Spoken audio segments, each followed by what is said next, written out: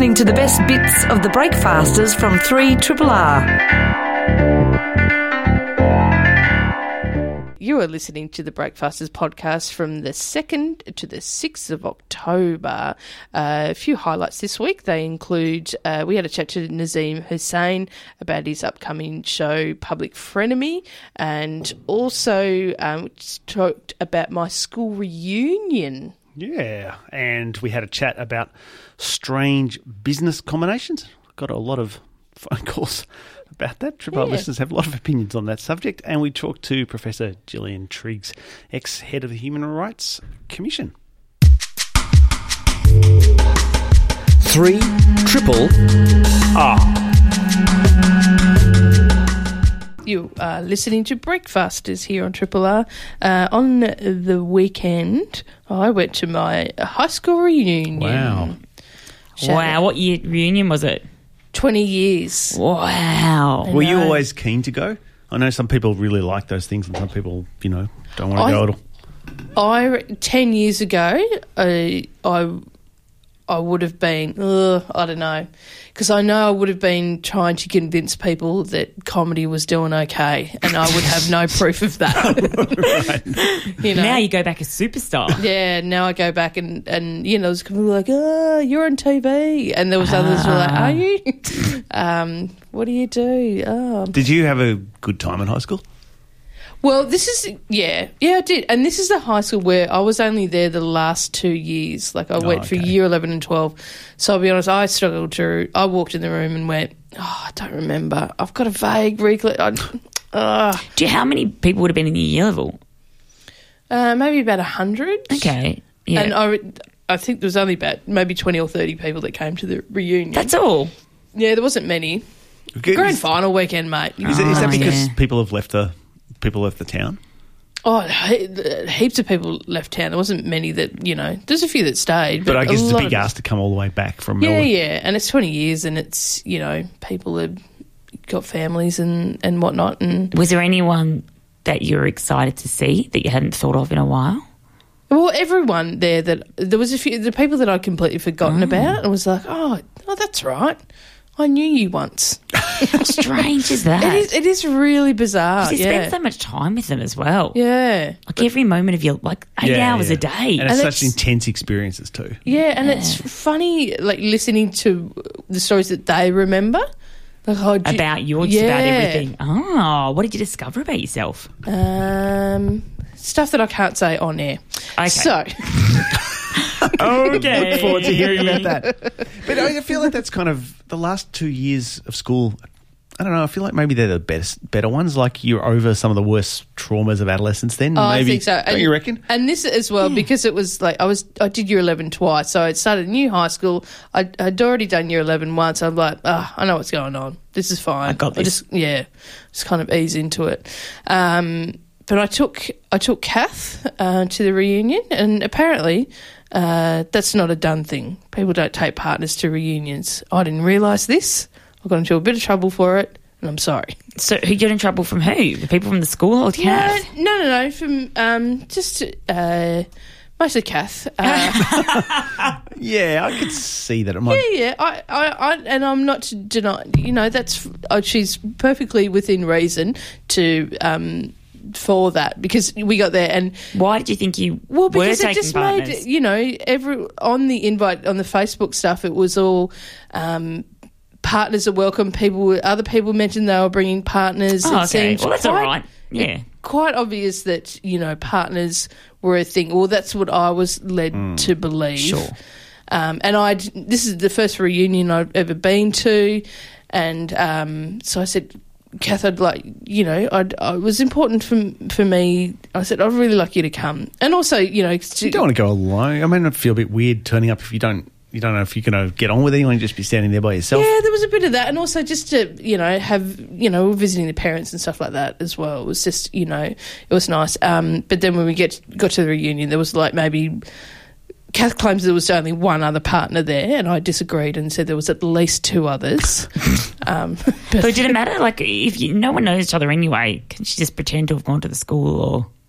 I just know passed her everyone off. knows. Passed herself off. Yeah. I did a few subjects there.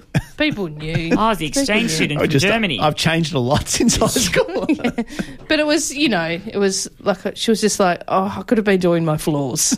And I'm like, that's fair. I'm really sorry. As someone who does renovation myself, I sympathise with that.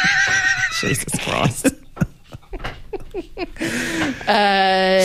But the most exciting thing that happened, Yes. we found they had good whiskey at the bar, so that was what that's made exciting. us stay for a bit. Well, what's to complain about there? Exactly, Lovely. nothing to complain about there. But the other exciting thing, there was one person who was in my maths class who he ended up leaving after high school, went up and played rugby in Queensland, got injured, had to come back home. That type of, he was just a very funny Ocker character, very country, how's it going? And he rocked up, like he'd been to a Bucks party. Oh, gosh. And so it's just popping in. Just two at one night. Yeah. Bucks party school reunion. Yeah, popped in from the Bucks party. He went back to the Bucks party after he stayed for a little bit, but he got there. And because there was, I was standing near the door when he came in, and there was like all the name badges on there. Yeah. And so there's only a few left. And I went, hey, mate, that's yours. You got to put that on. And he put his arm around me and looked at me and gave me this look of, I don't actually know who you are. Like he just went, how's it? Oh, no, who Did you recognise him straight away? Yeah, straight away. Yeah. And then, he looked at me and I said, I'm Geraldine Hickey. We did maths and I pointed at my name badge and he looked down and then looked back at my face and he went, that's right, you became a lesbian. And I was in the middle trying to talk. Well, I didn't become what? And he went, It's not an occupation. yeah. And he went, it's all right. He goes, it's all right. My cousin became a lesbian. Geez, Christmases are a bit different. What? I know. And I just went, Oh, okay, God, this mate. conversation's amazing. Thank you. And then he walks off. Christmases are a bit different. Oh, the lesbian Christmases. Yeah. And then at one stage, he leans in and he goes, I voted yes. And I'm like, Oh, my God. yeah, I voted yes for you. So I'm like, well, my people, thank you. Thank you very much. And then I voted yes. and then I love this guy. Oh man, he's so fun. It's so beautiful. And then they were doing some speeches, just as a couple of thank you for we're all here, blah blah blah. Nothing special. Although I don't know because he was too busy talking to me at the time. He goes, yeah, but. And then at one stage he goes, yeah, you come back and people were like, what have you been doing? I own 3 houses. And then he walked off. People think I haven't done much. I'm like, I own 3 properties. Well, I'm a lesbian. Yes.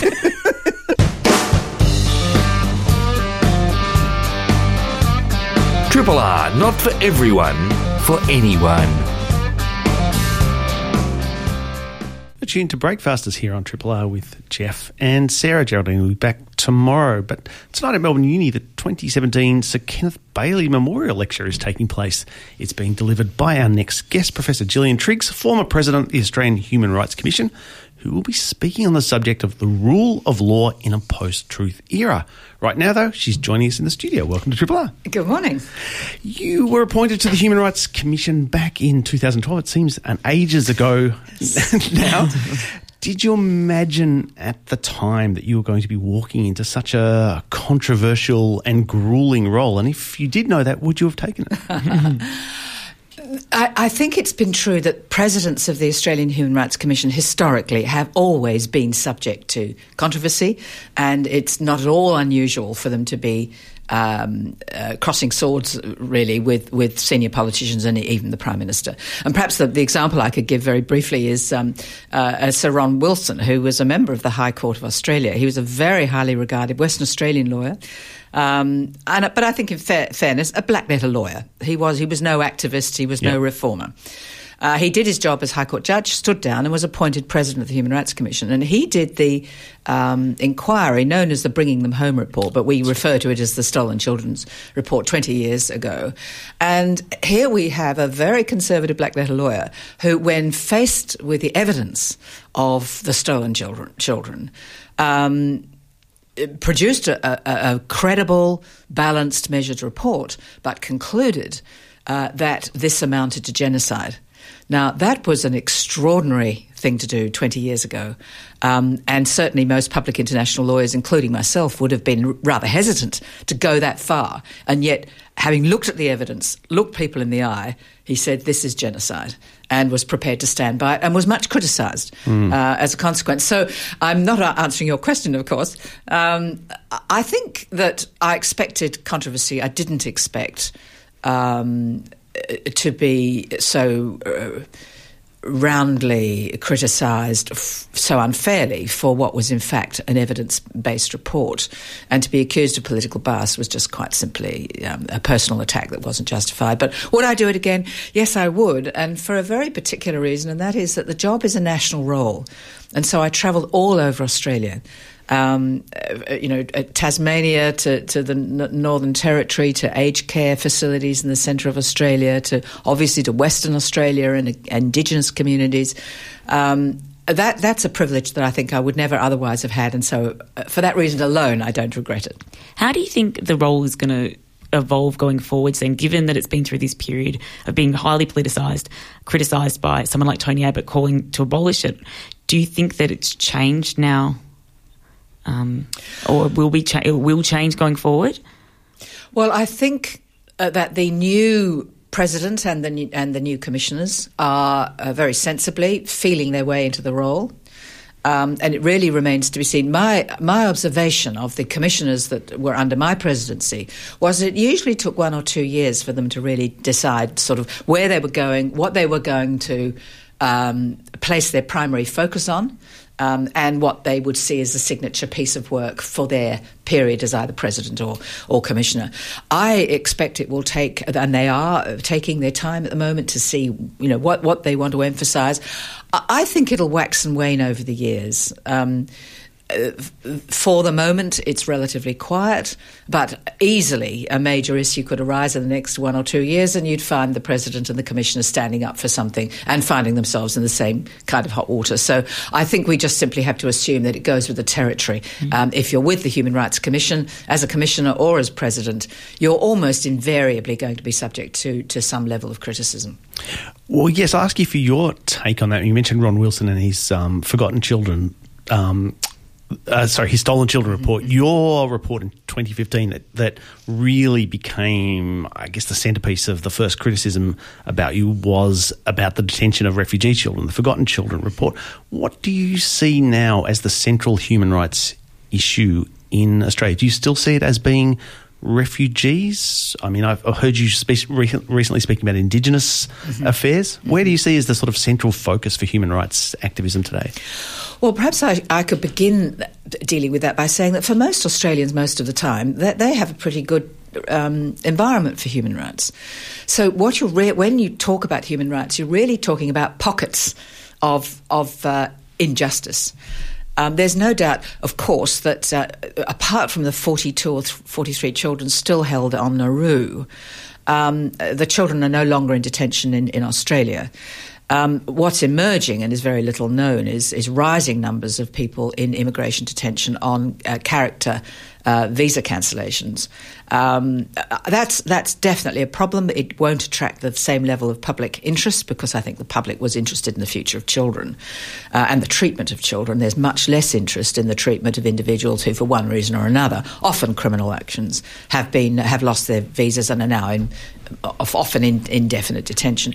That remains an issue, and I think the 25 or 30,000 people in Australia whose claims to refugee status have yet to be determined, that's an ongoing problem, and that's going to get worse as the trauma of impermanence becomes clearer as the years go by. So that remains a problem. But I think a key issue for Australia that we have simply got to come to grips with is Indigenous policy. The rates of violence, of sexual abuse, of failure to get a proper education, of remote communities. I think we have got to come to terms with the need to consult more respectfully with Indigenous peoples. That's one area, but there are other areas, and asylum seekers, Indigenous peoples are the areas that, of course, the United Nations has been most concerned about. But if we go to other issues, I think the care of the elderly, and we've got to come to terms somehow or another with the very high rates of youth suicide.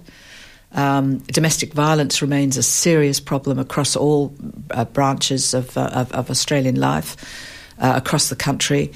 I think we just simply have to take a human rights lens to some of these social problems and not see them only as social issues for welfare programs, but where you have fundamental human rights that need to be respected.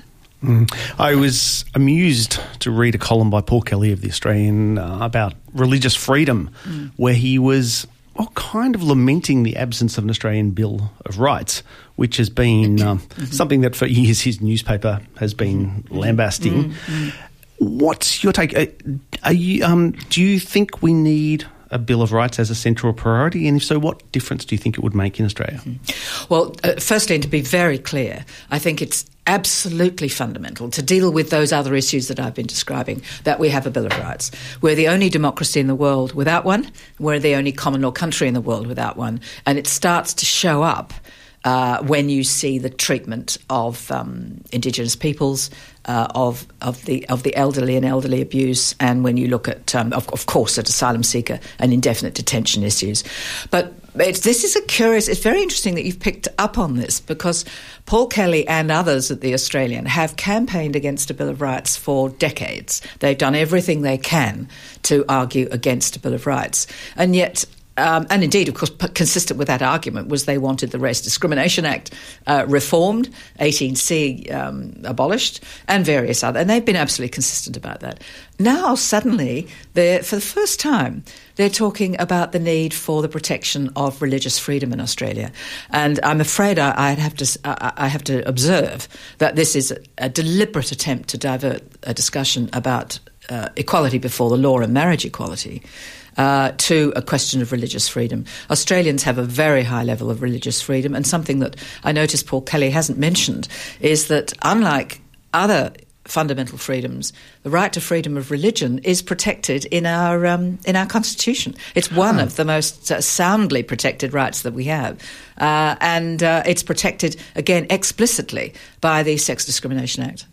We've heard the term freedom of speech becoming a big central part of political discussion in Australia recently. There's certain sections of Australian politics, I guess, that are really kind of pushing for freedom of speech to be a central right. Why do you think that this right has become so stressed above others in the last few years? Well, again, I think it's partly by conservative commentators who've taken such an exception to Section 18C of the Racial Discrimination Act. That is that, and I'm sure your listeners are well aware of it, it is a civil offence. You are prohibited from offending, insulting, intimidating and humiliating somebody in the public arena because of their race. Now, that has been a bit of a lightning rod for those who argue that it breaches the right to freedom of speech. And, of course, again, they fail to mention, and I do believe it's deliberately misleading, they fail to mention 18D, which specifically protects the right to freedom of speech, and it's one of our strongest legislative protections for the right to freedom of speech, and that is that it's protected for artistic purposes, education, matters of public interest, etc., etc. It's a very, very comprehensive, good faith protection for freedom of speech. But you're right in raising the issue, because unlike the right to freedom of religious expression, which is protected by the Constitution, the right to freedom of speech is not. And the High Court has had to imply a right of political communication as a necessary consequence of a representative democracy. But we don't actually have a formal right, but it's protected by the courts in case after case after case. And it is protected explicitly by the Racial Discrimination Act. Your topic tonight is about the rule of law in a post-truth area. It's a topic that raises a whole series of interesting questions. It's something I've thought about a lot. I mean, 18C seems to be a good example of some of the issues that come up there, where the case that was brought against conservative commentator Andrew Bolt was won by the complainants, who won both a legal victory and, I would say, a clear moral victory when you look at the ruling that was made in that case. But when you look at the outcome, Bolt's career thereafter took off astronomically, and in many ways he was able to milk that case to pursue, to increase his stature as a conservative commentator. In that kind of environment, what role can human rights law play when the response to it seems to be so political and not so much simply a question of either law or morality?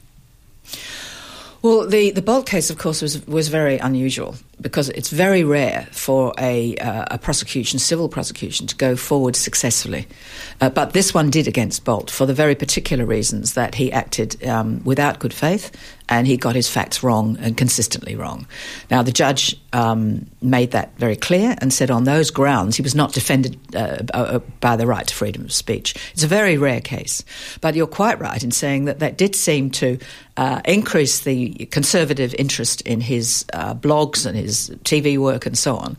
And it's given him perhaps a stronger voice than he might otherwise have had. Well, that's fine. He can have a voice, but his voice can only be one which does not breach 18C. In other words, he cannot continue to abuse the right to freedom of speech by making comments that are racially motivated in the public arena and that amount to a breach. Now, I think the law works very well, but that has been the notorious case. Well, now, your question is, what in light of that apparent victory by Bolt, can a Human Rights Commission do? Well, I think one has to be very clear here that despite the efforts of the Prime Ministers and the attorneys, of course, to amend 18C, they've failed. The multicultural community rose up really as one, and they did in our offices, came to see us many times to say, what can we do to stop amendments to this provision? And we need this provision because it provides a basis for a relatively harmonious multicultural society. So the truth is that the forces in favour of some restrictions on freedom of speech, in this case on the basis of race, remained in place. So, in fact, the real gain from all of this has been a multicultural Australia and an Australia that wants to keep racial comments in the public arena to a minimum, to where people are more responsible about what they say and more accurate about what they say. You see the point, though. I mean, I guess the other obvious example is refugee, the refugee issue, where Australia is consistently criticised by representatives of the UN for violation of the, its treaty obligations, and yet it's found to be in violation of international law. Nothing happens. No. You can see why people then become cynical. Yes. What is the point of international law? Yeah. Well, the great dilemma and the greatest difficulty for Australia, and this brings us back to your questions earlier about, a Bill of Rights. If we had a Bill of Rights, either legislated or entrenched in the Constitution, the latter being highly unlikely, so let's think about a legislative Bill of Rights, that would mean that the courts would always have a benchmark against which to measure whether indefinite detention of a child who's seeking asylum is wrong, is in breach of the prohibition on arbitrary detention.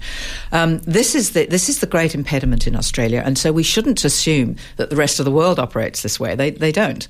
We are almost exceptional, and we're isolationist in the way in which we protect or fail to protect these issues.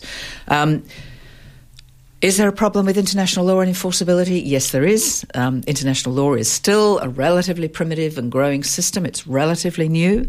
And we are still groping with the notion of state sovereignty and autonomy versus international law. In fact, of course, and I don't want to give you or your listeners a lecture on this, but most of the time states abide by international law. But it's boring. It's sea lanes, it's wheat contracts, it's postal services, it's overflight, it's all sorts of things, diplomatic representations, the role of the UN organisation. All of these work quite well most of the time. But where international law and ultimately human rights law fails is where you have conflict, where you have international movements of people, and where national interests seem to be at stake. Mostly states follow international law or abide by international law because it's their interest to do it. We accept sea lanes and want them through the Indonesian archipelago and up through the South China Sea because that's where our trade lies. So we abide by those laws. But, of course, you can't pick and choose, although politicians do.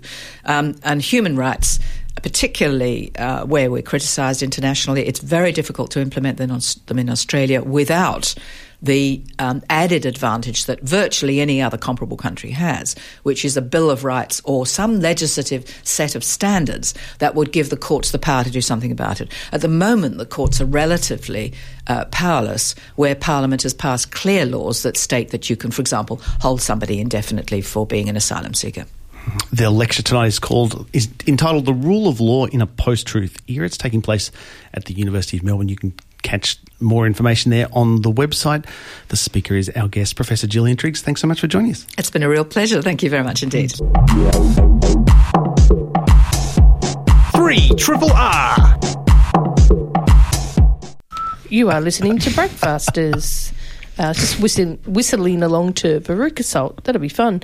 Hey, this is a timely reminder to let everyone know that we have a text line, and the number is 0466981027. But I wanted to talk about... Not Mr. Stabby, who just arrived, by the way. Yeah. We let someone into the building, and Jeff said, I hope it's not Mr. Stabby.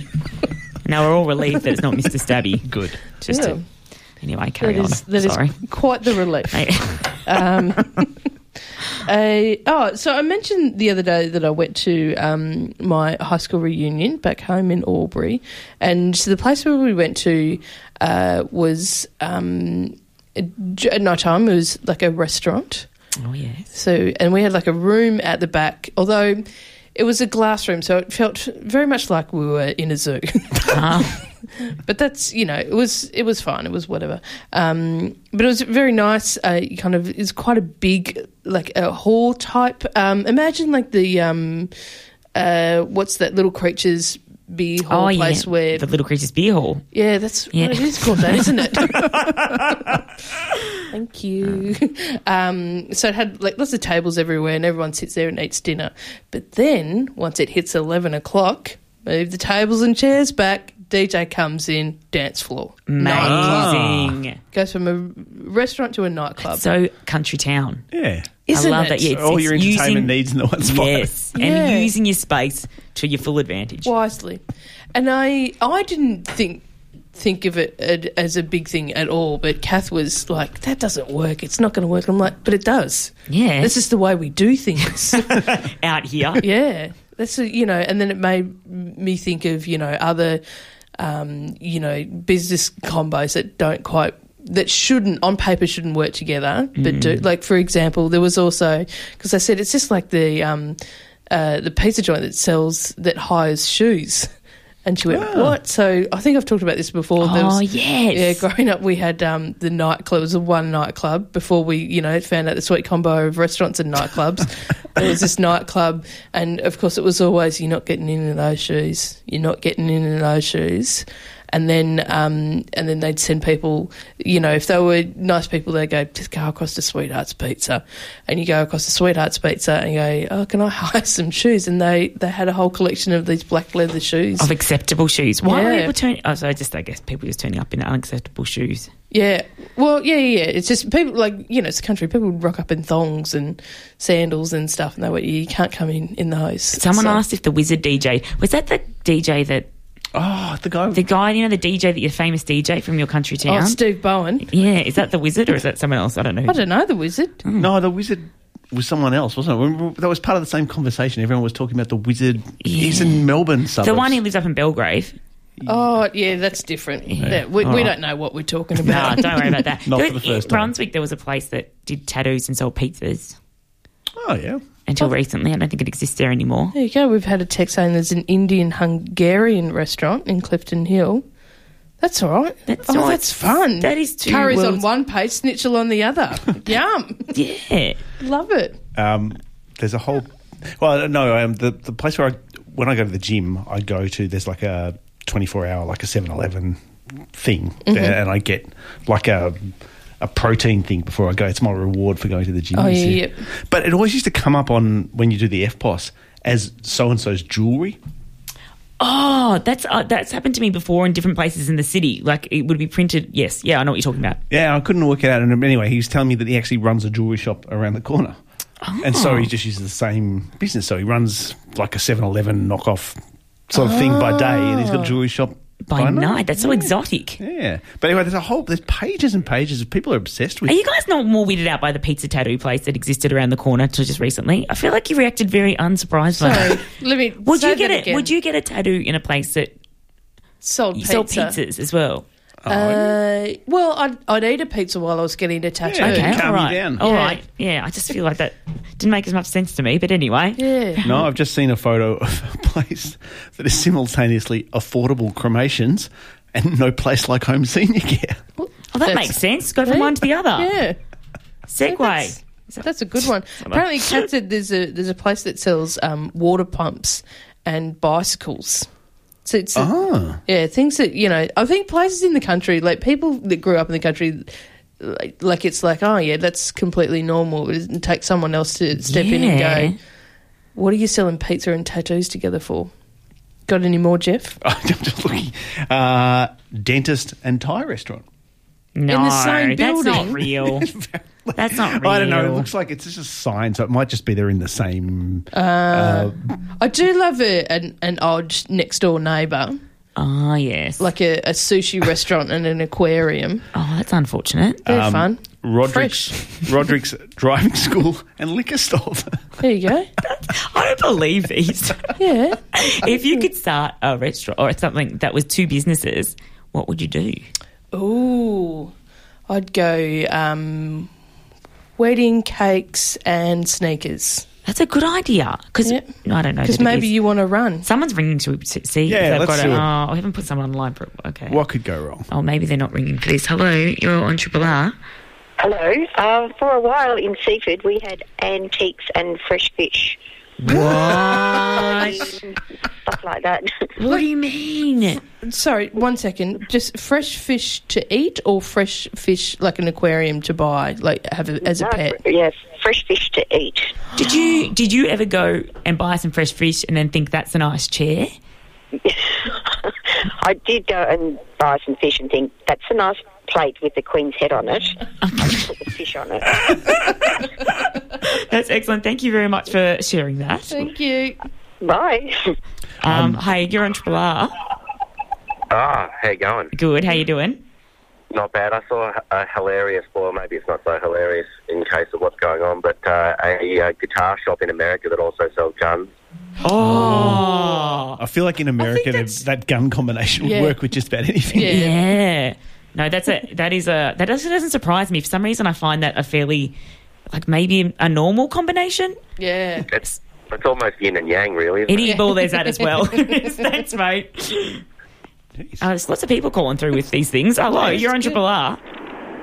Hi. A really famous one was the adult bookshop and pet shop in Young, and it actually made it into Bill Bryson's. The book about Australia. No way. Yeah, down really? under. Yeah. How did they? Yeah, but I knew about it before that. Oh, did you now? Before it became famous.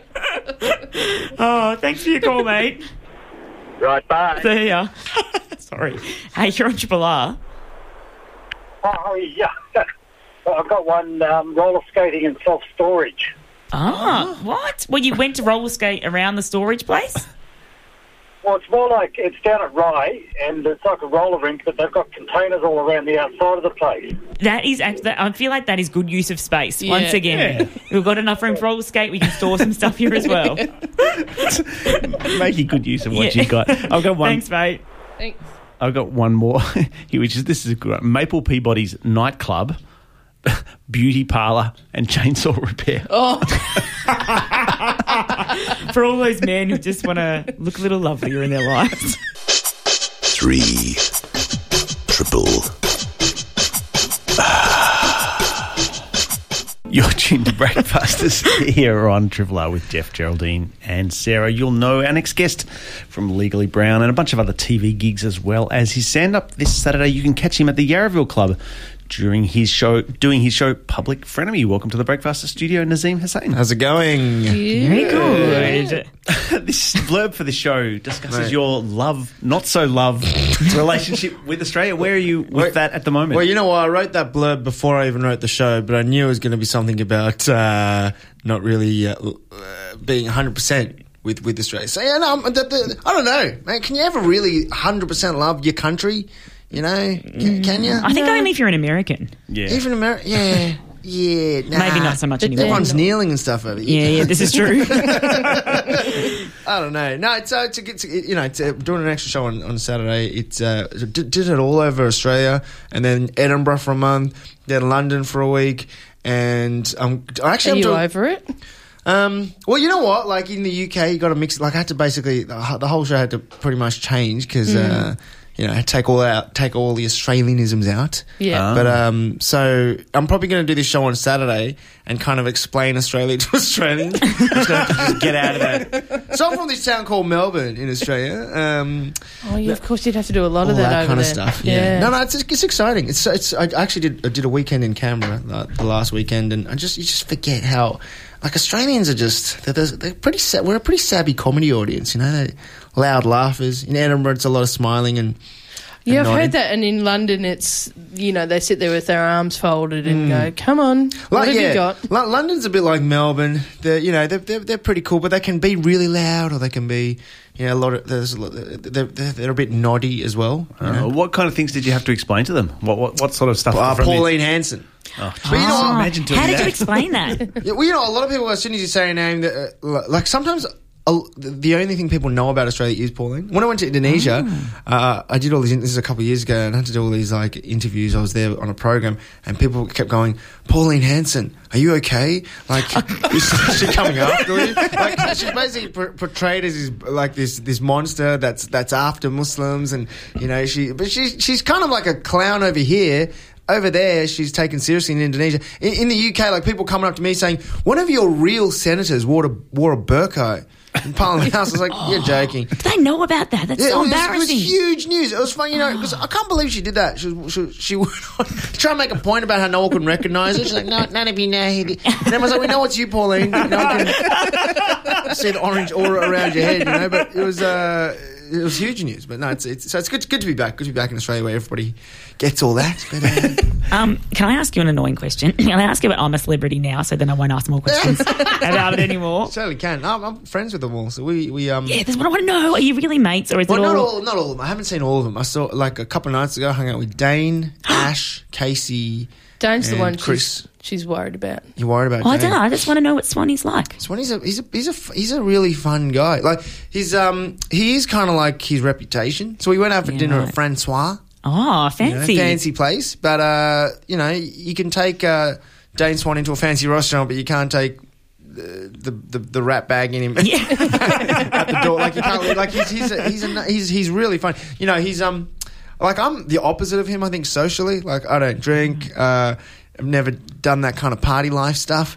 But hanging out with Dane, you're just like, wow, I think I feel like I'm having a midlife crisis every time I'm with him. I've missed out on so much. Like, it's a fun bunch. Like, it's weird. Like, we were hanging out at Ash's place the other night after, because they were filming something for Channel 10, it's just funny how comfortable we all are with each other. Like, it's almost like a weird family. So how different is what was happening behind the camera from what people actually saw? I don't know. I haven't actually watched the season, so I don't really know what people saw. Really? Yeah, I haven't seen it. But it was tough. It was probably the toughest thing mentally that I've ever done. Like, why? What made it?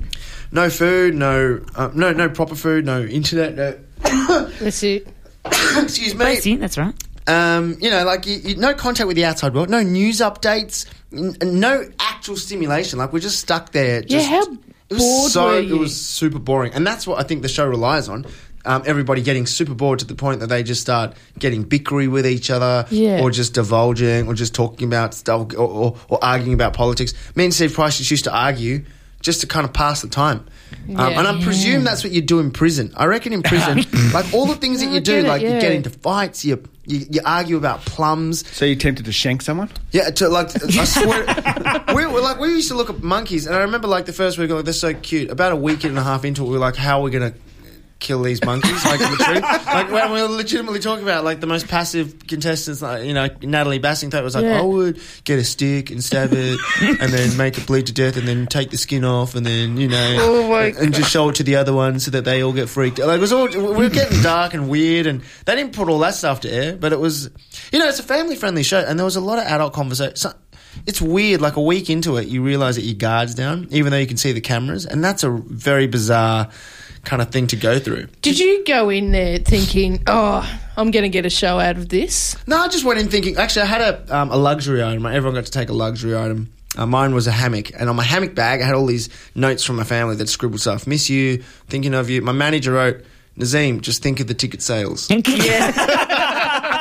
So that's every day when I was like, oh man, why the hell am I in? I looked at my bag. I was like, that's why I'm here. Were you surprised how many people liked you? I honestly thought I'd be out in the first week. Because that's my big fear about those things, that you will discover that everyone hates you. Well, I just thought no one knows me, and like I'm clearly the least. I've got the least profile in. I'm from like SBS, and even there people don't really know. It's not like I'm a known name on the network over there. So it's just I was very surprised. And you don't have any idea what they're putting out onto the TV.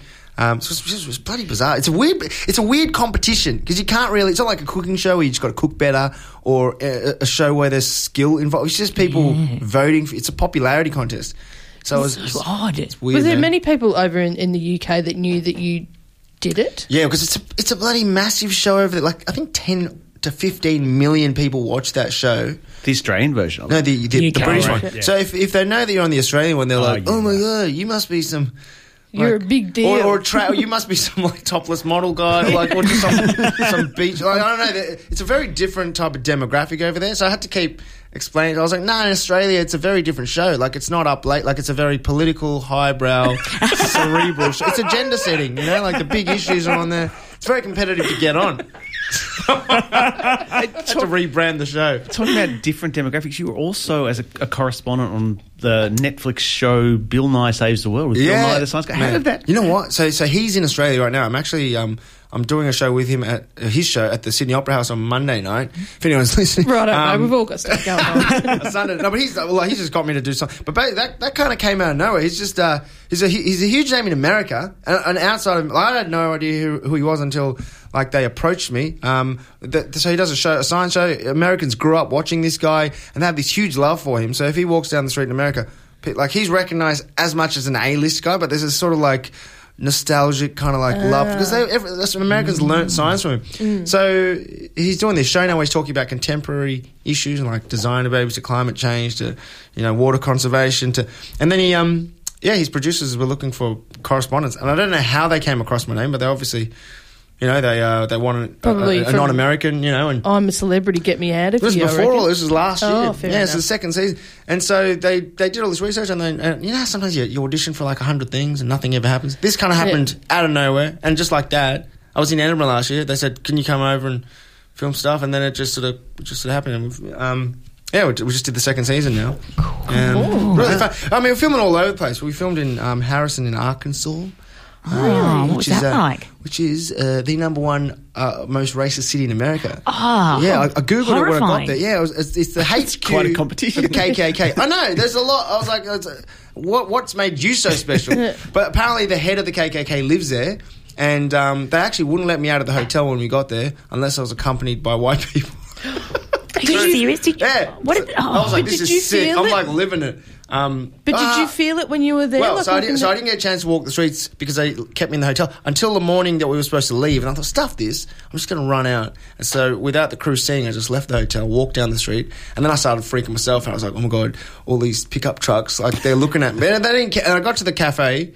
There was one cafe, and I sat down. I was like, this is a pretty charming place.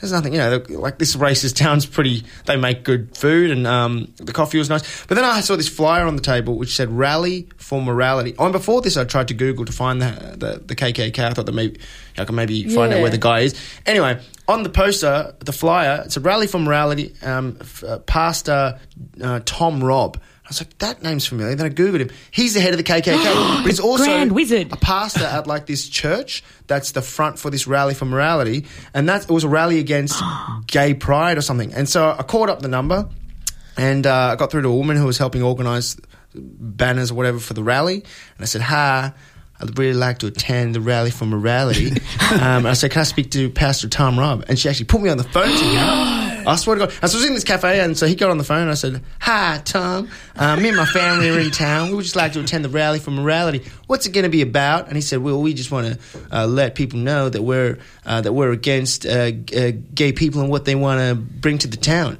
And I said, okay, well, that's fair enough. I said, are you going to be talking about Muslims as well? I think that's a big problem too. And he goes, well, no, this rally is going to be about gay people. I said, what about Muslim gay people? And he goes, well, yeah. And we had a bit of a laugh. Anyway, long conversation. He goes, where are you from? And I said, where am I from? Oh, I'm from Australia. You don't sound like that. I said, yeah, I've been here a while. He said, how long have you been here? I said, I've been here a week. Anyway. So I see you at the rally, and I hung up the phone. And then I thought, oh, man, this is great. I've got an in with the head of the KKK. We should go film there. I looked around the cafe, and everyone was looking at me like, why is this guy talking in? I just paid and ran and got back to the hotel. And I told the producers, I was like, guys, I just spoke to the head of the KKK. Stuff the piece that we just did on human extinction. Let's talk about, like, black people extinction, you know, let's go film with he thinks that I'm one of them, blah, blah, blah. And they're like, all right, Nazim, you might have convinced him on the phone, but look at your face, all right? It's not gonna work. Anyway, I got in lots of trouble for leaving and then calling them. Really? So we had to leave pretty soon afterwards. Wow. But it's kind of not what you think. Like, I thought you go to a racist town, you're just going to see racist people everywhere, but it's, you know, it's kind of like, it's like Ballarat almost. No, it's in the look and feel of it. Oh, right. Jeez. Shout out to all our Ballarat. Ballarat really racist. That's it, you know, you dig a little deep and get a bit of racism gold. Oh, sorry, Ballarat. You know what I mean. I don't think it goes that far. It's fine. They're not tuning into Triple R. Was this the same trip that you were detained when you were trying to get into it? I've been detained, 3 times I've been detained. I've been to the States 4 times, 3 times. First 2 times interrogated for 4 hours. First time I got interrogated, I got a letter from the US ambassador apologising about the first time. And they said, take this letter the next time you go. The next time I went, I took that letter. They looked at that at customs and they were like, why do you have this letter? And they interrogated me as a result of that letter. The last time I went was just this year. And I had a special visa called an O1 visa. The show, they organised it, which is for extraordinary talent. And when I got there, they looked at that and they were like, why do you have this visa? And I said, because I'm extraordinarily talented. They're like, what's your talent? I said, I'm a comedian. And he goes, well, nothing that you've done so far indicates that is your profession. Anyway, they said, can you prove that you're a comedian? I said, yeah, can I use your Wi-Fi? Anyway, long story short, I got into the Netflix app after a few of them discussed whether it was all right. I used their Wi-Fi because I said I got a shit data plan. And we fast-forwarded to the 3 comedy pieces that I do on the show. We started watching them. And a minute into watching these pieces, it became pretty evident that I was the only one laughing.